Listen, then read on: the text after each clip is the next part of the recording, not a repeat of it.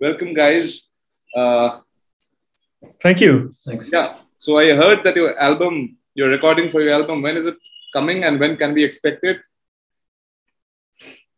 Yeah, I don't really know. Hopefully, before this year ends. Okay. We're having some talks with the record label, so it kind of depends on them, so to speak. But we also have a couple more songs to record. We're actually in the studio now recording some demos for future recordings. Okay.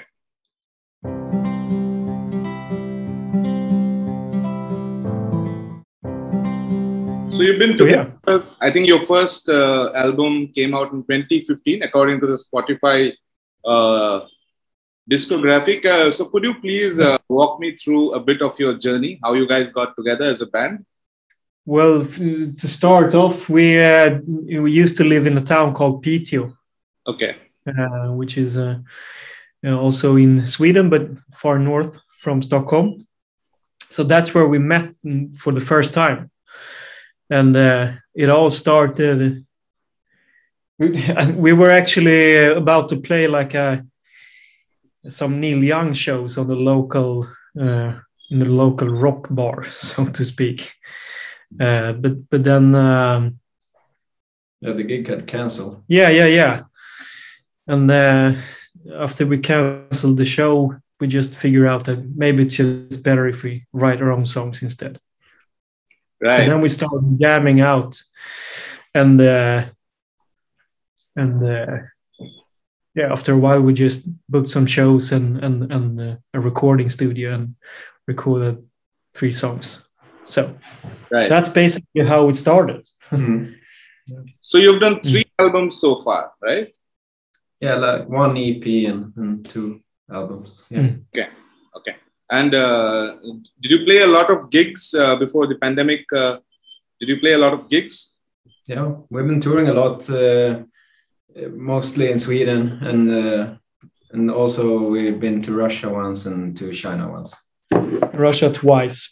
Yeah, Russia twice. Yeah, and you're already international. Exactly. Yeah.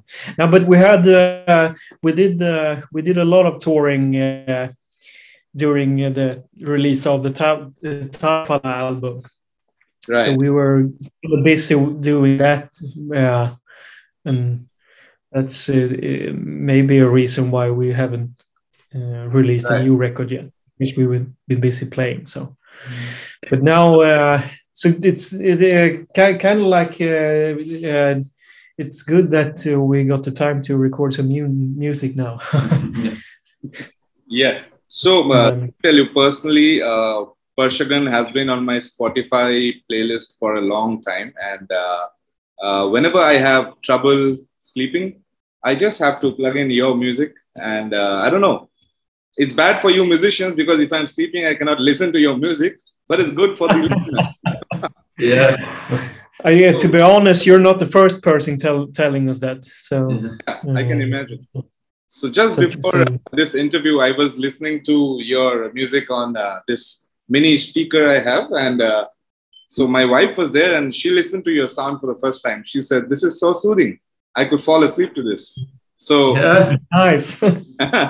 So instrumental psychedelic rock. Now, there are at least 3 genres that is giving birth to your subgenre, kind of. There is instrumental, there is psychedelic, and of course there's rock. So, which I haven't heard any band calling themselves to be associated with this kind of a sound. So first tell me, how did you decide upon such an innovative genre? And number 2, as a band, if you could tell me, what are your influences, musically speaking? Mm-hmm. Yeah, I think it might be. We've been listening to a lot of psychedelic rock bands, both Swedish and international psychedelic rock bands, and then we didn't have a singer, so that's why it became instrumental. But yeah, basically, and we've been listening to a lot of like 60s and 70s rock, and also jazz rock and different kinds of psychedelic music. So, so that's where it comes from. So, and also maybe kind of like the approach to playing the music that's more of like that feeling, right? I believe, and it could be any type of music.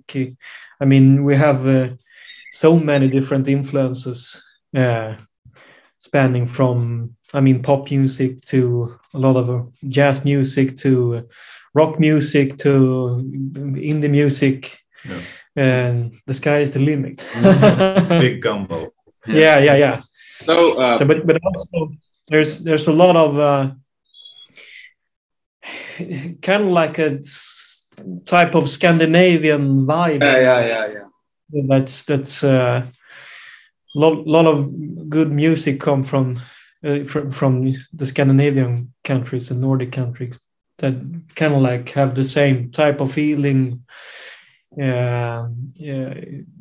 Even though it's some band, they might be jazz or some might be rock, but it has this melodic. Yeah.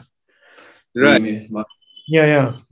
Is there a heavy Pink Floyd influence? Because in some portions, your interludes, they sound a little bit, very inspired by Pink Floyd. So, are you guys a big fan of Pink Floyd? Yeah, definitely. Yeah. That's one of the bands you discovered at like an early stage. Yeah. So been listening to Pink Floyd, I think all of us from an early stage. Right. So right after AC/DC and kind of sets the foundation for. Yeah. I think for our generation, Pink Floyd is the foundational kind of music. So every music review of Per Second that I've read on the internet, they say that your music, it describes the way of life of northern Sweden. So could you walk me through that? Like, how is life in northern Sweden, and how does that inform your musical inspirations?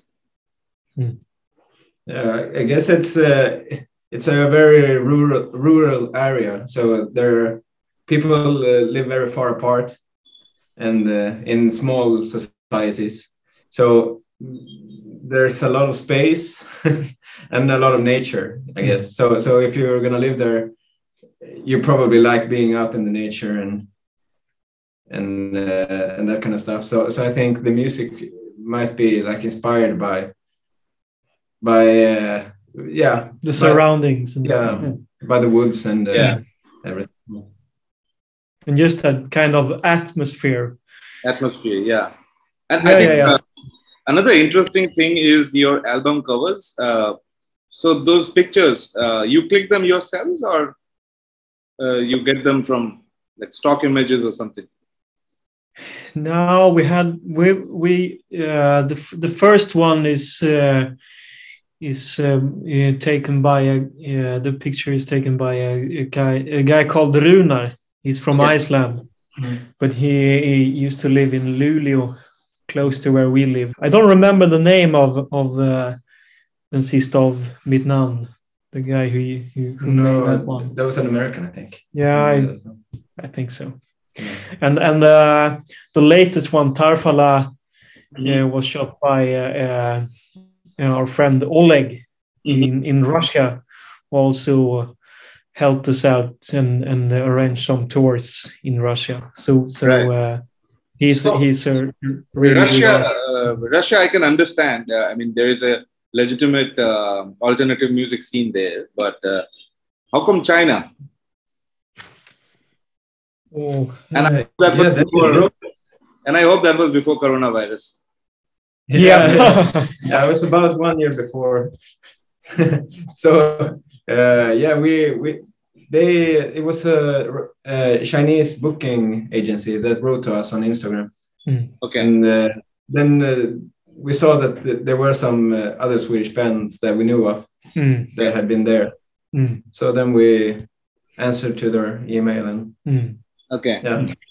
Yeah, so that's basically how it started out. We were kind of skeptic before because we didn't know what to expect. Yeah.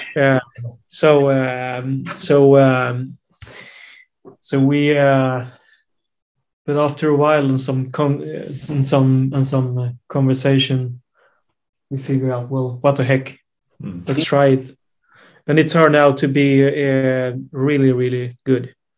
So that was China your band's first, or even yours first visit to the eastern side?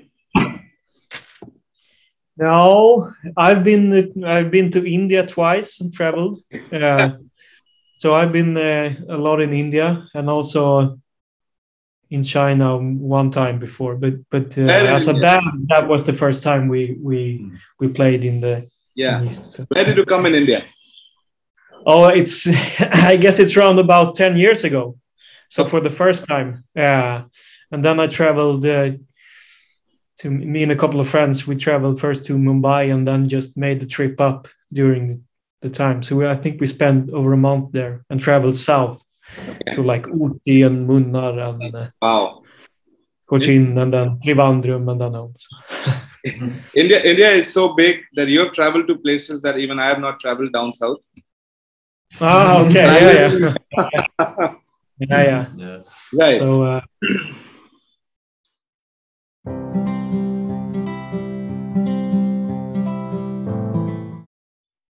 So, tell me about your creative process, in the sense your songwriting process. For example, if you were to write a song from scratch, generally speaking, how would you approach it? Because often it varies from song to song, but generally speaking, how do you approach it? It often starts with an how do you say? You have a shell for a song. Yeah. Or a basic idea, a melody or a chord change, and sometimes even a full arrangement that some of us have made up, and then we get together and play it, and then it ends up in a different way than you thought from the beginning. So, but that's I mean, for instance, with this band, because there's so much improvisation going on and a lot happening depending on how everyone in the band approached the song. So you can get to the studio or a rehearsal, and you have you have made the song up, and then you get together and play, and you feel, well, we have to take this in another direction because the interpretation from each of the musician makes it go somewhere else. Yeah. Okay. And it has to be like that because it's like the thing with the band. Yeah. And it's also the same when we play. I mean, I don't think we play any of the songs that we released several years ago at the same it always varies. We play right now because it changes over time because you forget how you were thinking when you recorded the song, and then your preferences change. I think speaking of your songs, for example, there is Tundra 1, Tundra 2 that you have. I think it's a very specific, what do I say, cinematic soundscape that you have. Like, you listen to Parshakan, it immediately puts you into a cinematic. If you close your eyes, it immediately puts you into a different space. So I'm very interested in uncovering that, in the sense, do you begin with a place in your mind, so to speak, or does that happen just automatically as the sound takes shape? Sometimes, yes. Because that could help. It could really help out if you want to reach a certain feeling or try a somewhat different mindset. that maybe you can use words like that and think of like a big wave or something, and then things tend to find its way. Yeah. And I think there is a heavy influence of the winter that is there in Sweden, the long nights and everything. I think that has a very heavy influence in your music, said or unsaid. I don't know if you intended it, but whoever is listening, they can be put into that. Yeah, I think it's pretty natural that it becomes like that, because if you come from a big city, maybe it's more like natural to use like more chaotic like city sounds, more industrial rock. And if you're from a quiet place, then maybe you use different sounds, and you have different things that you gravitate towards like naturally. Right, I think. So sorry, you were saying. And also I mean, most of the songs are actually written during the winter period, because that's the part of the year where you tend to stay inside and hide. and you start when the creativity starts to come back to you, and right. So a lot of the songs they are actually written during the winter period. So right. So I think starting from 2015, it's been what 6 years almost now together. So in addition to the music, what keeps you together for so long? We are friends. so we meet each other anyway. So so that's a very cool answer. Yeah. but also I think because all of us play in different projects and bands as well, and how it tends to work is like we have a period of time where we worked really hard with the Pershagen project. For instance, now we're recording and we're finishing the album, and then after that we're going on a tour. And depending on how long that will be, we'll still be kind of focused on Pershagen, and then usually we take some time off.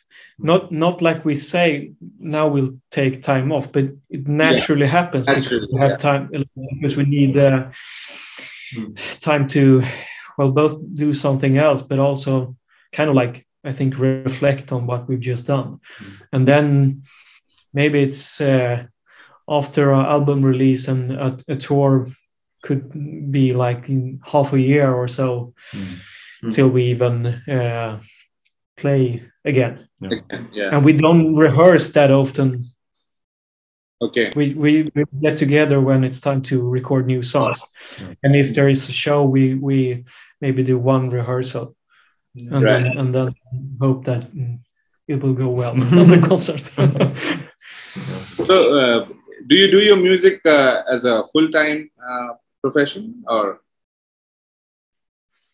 No, not as a full-time. No. So what do you do for a living? Not now. So what do you do for a living? Well, I'm a music teacher as well. So I teach kids how to play guitar. Great. Kids and how do you say? Teenagers. Yeah. And what do you guys do? Yeah, I'm studying to become a music teacher as well. Basically a drum teacher and ensemble mostly. Great. Yeah, I also teach some music on the side. Okay. All right. So let's talk about the business of making music, in the sense from a cost and return point of view. What are the investments that you have to do? For example, to be a band that has been recording and releasing for the last 6 years? And how much of that have you been able to monetize? Yeah, like we invest a lot of time and a lot of money, and then we break even basically. So we don't make a lot of money from break even. That's really good. Yeah, from this project, it's probably break even, but then you have maybe some other project that you make some money out of, and it goes like that, and then you reinvest it into this band, the money that you make from other places. Do you do merchandise as well on the side just to make some extra money? Yeah, we've been doing it when we've been touring, but we're not like invested in it fully like some bands, because it's hard to sell when you're not touring, basically. So how much of a role do you think your social media presence plays in bringing you new listeners? Because of late you've been active on Instagram. I mean, that's where we started talking. And your Facebook page has quite a few number of followers as well. So how do you do that? It's I mean, it's something that we just, how do you say, we learn to do it, or forced ourselves to do it.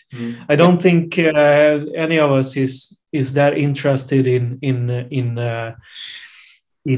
posting a lot of stuff, but you realize in today's climate you have to remind the people that you exist, so to speak. But I mean, of course, it's probably the easiest and best way to communicate with people. So I mean, sure, we like it as well, because we get in touch with people like you and listeners across the actually whole world. So we try to. I think we try to do it, as natural as possible. I don't think we don't try to put on a show and be someone else that we are not. So sometimes I mean, now we've not been that active, and maybe that's because of Corona and not many gigs, and we just try to focus on recording and writing music. But I guess in a couple of months we will start posting pictures of ourselves working in the studio. So I guess we'll start being a bit more active now, in the near future, when we feel like we have something of value to reach out with. And also in this kind of music, like the drawback is that there's not like a pop size audience. So that's true. But there are very many like passionate fans that find new music. So I guess it's in some way it's easier to find an audience in this kind of music, because people seek you out. And I think now you get a very loyal and very niche audience that is very aggressively passionate about your music and the work that you're doing. And that's really, really nice, because we have some followers that Lasse. He as a guy, he writes to us from time to time and sends us like videos of one of our favorite bands, Träd, Gräs och Stenar, Träden, that he's filmed them and during a concert, and take a look at this, I recorded this show. And that's also so nice that he reaches out to us and sends us music, and we can send him music, and this basically some kind of a relationship that's it's a very personal relationship. So that's the best part with Facebook and Instagram. And then of course there's parts with it that's not so attractive, but I mean, you gotta do it. Gotta do what you gotta do. You gotta have an Instagram page and Facebook page to be able to promote your albums and so on. Right. So this year you are releasing one album, then you're going off on a tour, then you're taking a little break. So what's the next big landmark for you as a band, as Pershagan? What's the next big landmark that you're looking for? Yeah, signing and getting help with a different kind of like a different side of the music as well, to maybe get some, try to get some sync for something, maybe like ending up in some documentaries or something. We had some documentaries in Swedish TV and radio, but it would be nice to get something abroad maybe and try to get that kind of stuff. Wow. So also, since we've been touring mostly in Sweden, and I mean, it's for us, it's even though we can go to China and Russia, it's difficult to grow an audience there because they have different platforms and they don't listen on Spotify, so it's harder to grow an audience there. So for us, we have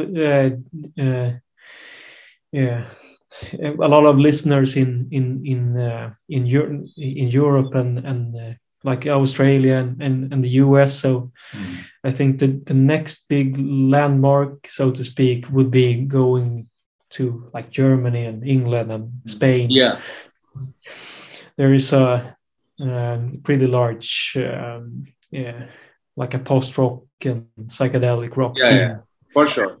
Stoner rock as well. So there aren't too many places to play in Sweden. So we need to go to Europe to grow our audience. And okay. So the next question, I want you to take it because you've been silent for the vast majority of the time. So yeah. Guess what? The real talks.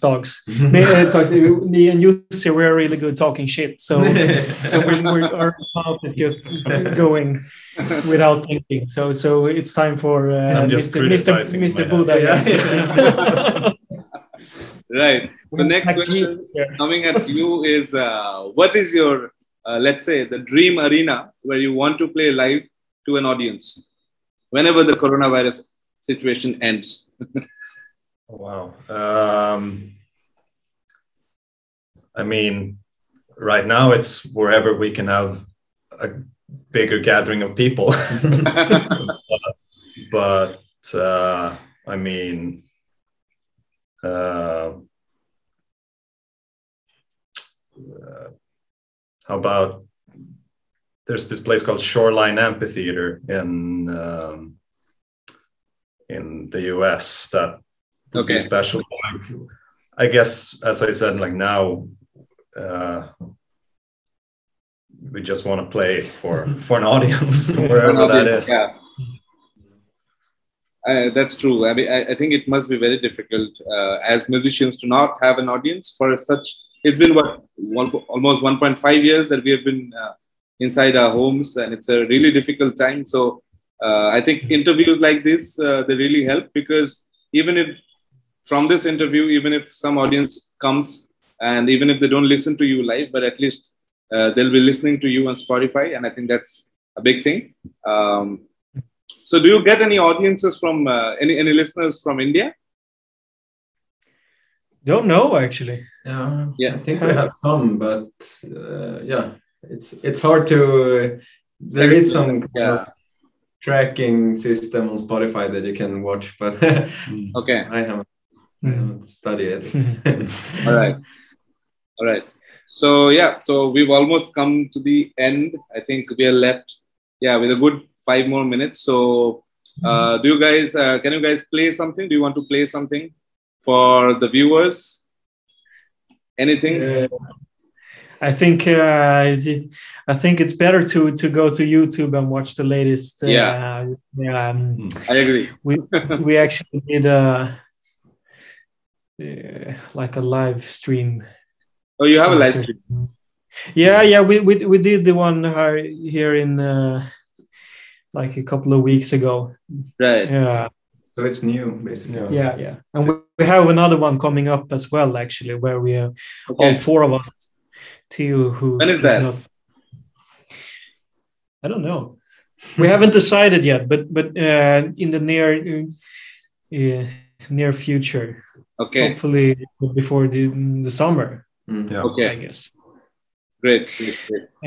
So yeah, I'll be sure to join that live stream because I've just subscribed to your YouTube channel, and I think you guys are doing great, marvelous work, especially in these tough times.